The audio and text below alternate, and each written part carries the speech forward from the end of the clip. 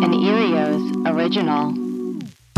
Hi, I'm Priyanka. And I'm Camilla. And we are Foxy Browns. And this is a podcast that explores what it means to navigate beauty and wellness as a woman of color in the world. Camilla and I have shared lots of tips and tricks on how to, well, first of all, buy high-end beauty products for a serious markdown. Basically, our entire text message chains are this podcast, and we decided to monetize. Yes, we decided to monetize. That is what we're doing. Monetize it. It's true. It's true. It's not necessarily about like proliferating beauty products. It's more about an interest in our skin, a glowing look, a natural look, and talking specifically about what it means to be a woman of color in a world that maybe, doesn't hold, that has a different standard. Drawing attention to beautiful women, whether they're guests. I mean, we're not talking beautiful necessarily only externally, but sort of like the gestalt beauty, internal, external. Women we aspire to be, women with strength of character. And also we just want free stuff.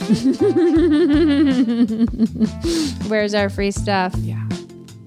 So I met a lot of Asian American authors who grew up in places where they really were the only ones. Yeah. And you walk in there completely fully adjusted, being surrounded by beautiful people of your own ethnicity and race your entire life. You're like, what's the problem here? The Liberian standard of beauty is it's not stick thin. It's like what the kids call slim thick. Mm-hmm. Like that's what the goal was. Slim thick. Do not buy those because those are very expensive. What are you they do is diapers? They are indeed. I knew it. Yes. They're diapers. You're cleaning your face with diapers, which makes sense. Indeed. They're so gentle on a baby's sensitive bottom. 100%. Let's take a deep dive into what it means to be beautiful together.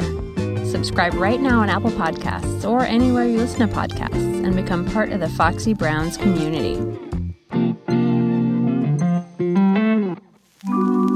Coming soon to Erios. Powered by Acast.